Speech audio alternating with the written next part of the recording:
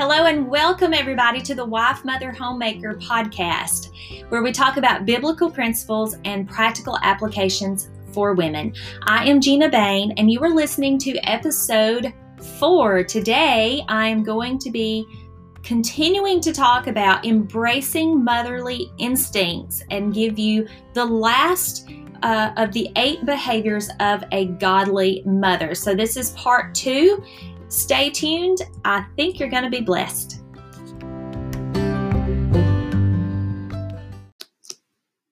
Hello, everybody. I hope you had a wonderful Resurrection Sunday, spending time with your family. And even though we couldn't gather together as a congregation in church, I hope you made it a special day with your family and took the opportunity at home to teach your children why we celebrate the resurrection of Christ and what it means for our faith and our hope in the Lord.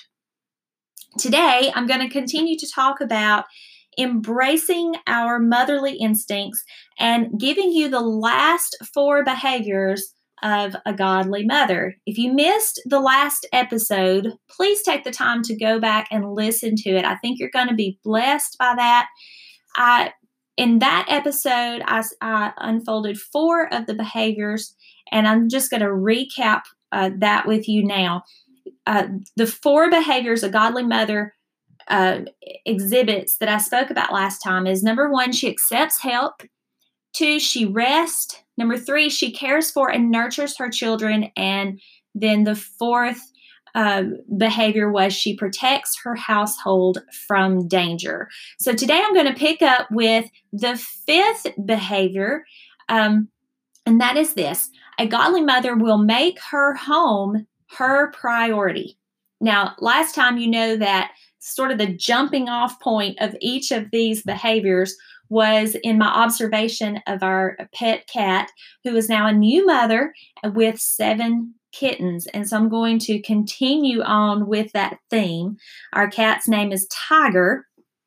And so in making her home a priority, I noticed that Tiger doesn't leave her box for very long. And when she does, she is alert to any mews that her babies will make. And if she hears the first little sound, one cry, and Tiger is back and inspecting the situation, she wants to know what is going on with her babies. Most of the time, however, she is with her kittens in their box. She's caring for them and nursing them. And it's obvious that she has made her home her priority. I wonder how many mothers let other things have priority over their homes. It is our responsibility, according to Titus 2, to be keepers at home. Now, this isn't to say that we can't do anything outside the home. However, home should be like our headquarters, so to speak. It's our hub for ministry. Home should take the priority in our lives as we raise and provide for our families. It should be a place that is safe and peaceful. When we make home a priority, we can't help but spend time there. And our family will want to spend time there as well. So a godly mother makes her home her priority. The next behavior is that she nourishes herself. Now, we've talked about how we nurture and care for our children, but we need to be nourishing our own self. Tiger knows that if she's going to feed 7 baby kittens, she must be fed. So she will take the time to nourish herself so that she can provide the best for them. Ladies, if we desire to care for and nurture and train our children, then we have to be equipped, and we cannot give our children what we don't possess. So it's important to take care of ourselves and to nourish ourselves. And we do this in many ways, practically speaking. I think the most important thing that we can do to take care of ourselves is reading the Word of God and spending time with God, spending time with Him in prayer, spending time with Him reading His Word and learning more of His truths. This cannot be overlooked. This is where I gain my strength for everything that I encounter during a day with my family. My family needs so much from me. And if I don't take the time to refresh myself and to spend time in the truths of God's words and of God's word and focus my mind on what it needs to be focused on, which is the Lord and his truth, then I'm not going to have the strength to do all of the things that a day is going to entail for me. I just won't. My attitude will be bad. I won't respond correctly to situations. My strength comes from the Lord. Romans tells us that I can do all things through Christ who strengthens me. It doesn't just say I can do all things. It says I can do all things through Christ. And why can I do that through Christ? Because he is the one who strengthens me. So we have to spend that time in God's word. We have to spend that time in prayer daily. I mean, all throughout the day. So this is where we gain our spiritual strength, our mental strength, because it's focusing our minds and our hearts in the right place so that we can carry on and do the things we've been called to do. The other thing, and we've already talked about this was the second behavior that I discussed in the last episode, rest. We need rest. We cannot expect to be able to give our families what they need if we're not taking the time to rest our bodies at appropriate times. And then, of course, I think this is one that goes overlooked, is we need encouragement. We need to be seeking out people who can encourage us in godly things. Friendships, mentors. Titus 2 says that the older women should teach the younger women how to love their husbands, how to love their children, how to be keepers at home. And we can learn these things if we will seek out godly women who are willing to pour into our lives and invest in us. And they're out there. Many times I think that there are godly women who want to do that, but they feel like that nobody really wants to hear what they have to say. So I think it's good that if we look inside our churches at who are the older women that have invested in their homes and what can I glean from them? And I just need that encouragement. Many years I prayed for God to send me somebody that could relate to me. I felt so alone. God had called us to homeschool. I had already been a stay-at-home mom for years, and I kind of just felt like an outsider. There weren't many people in our church that where the mothers actually stayed home past the first, few months with their newborn. They went back to work. I didn't feel like I had anybody who understood the place that I was in or that I could lean on when I had questions or obstacles that I was facing. And then when we added homeschooling in, well, that just really pushed me to be even more of an outsider. And at times I felt isolated, and I prayed, God, please send me somebody that will understand what you have called us to and will understand my heart and that will encourage me. I really needed that encouragement. And God answered that prayer. God has sent our family another family who has been such an encouragement to us. And every time we're together, when we leave and go home, I feel so refreshed.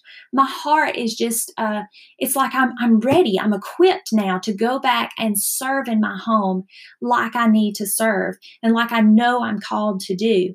And so having those godly friendships and those godly mentors in our life, we don't need to underestimate the value that brings in nourishing ourselves. So the things that I've mentioned, reading God's word, praying, resting, finding godly encouragement through relationships. These are all things that will nourish ourselves both spiritually, mentally, physically, emotionally.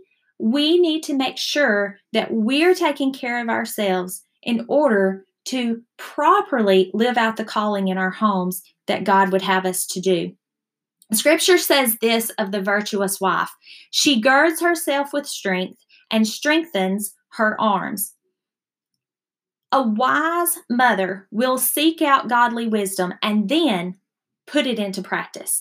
She'll be eager to learn new tasks if it means that her family will benefit.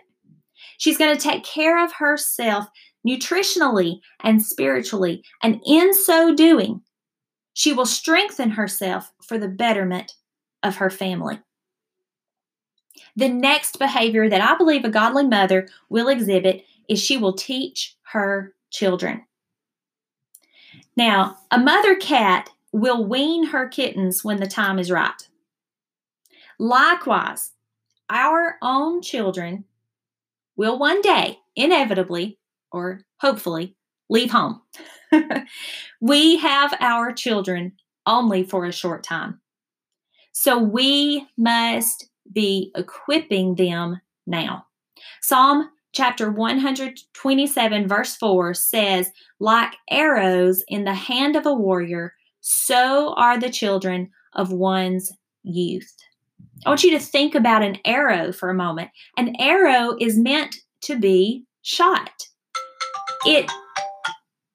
It doesn't stay in the hand of a warrior.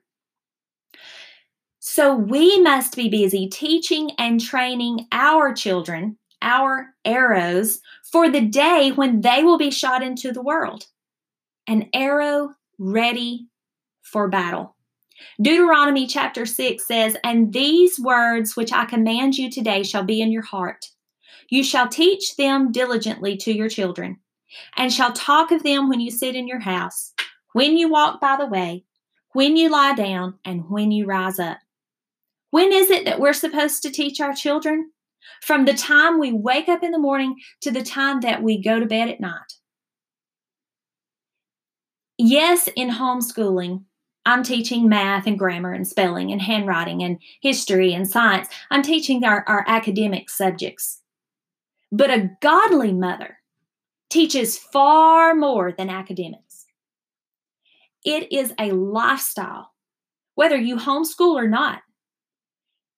Deuteronomy 6 says, teach them diligently to your children. Teach what?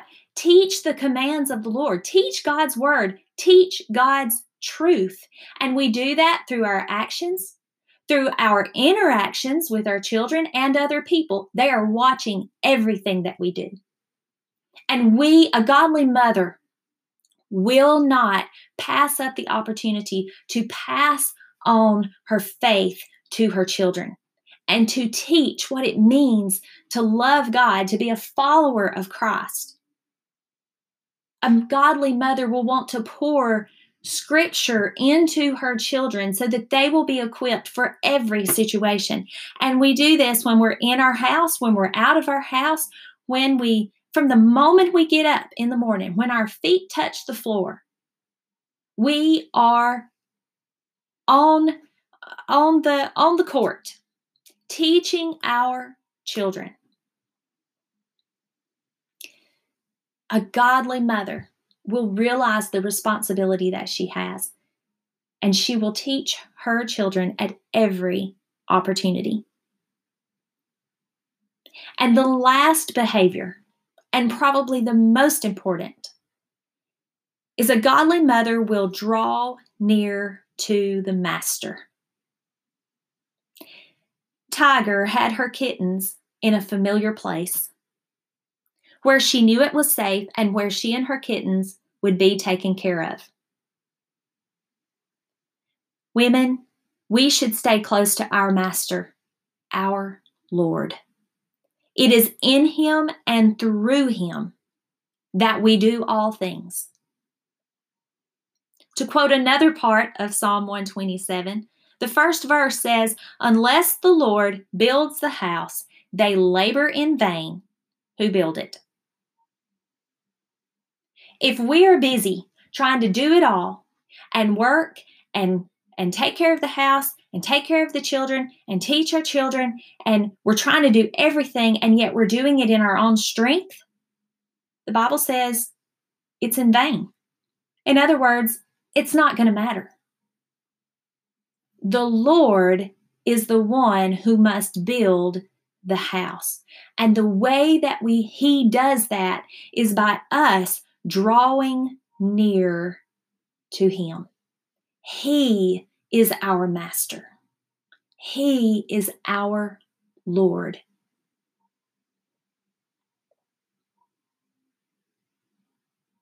Let's draw near to the Lord today as we embrace motherhood. It is in Him and through Him only that we will experience the full blessings of being a mother. Now, we instinctively know to cherish and nurture our children.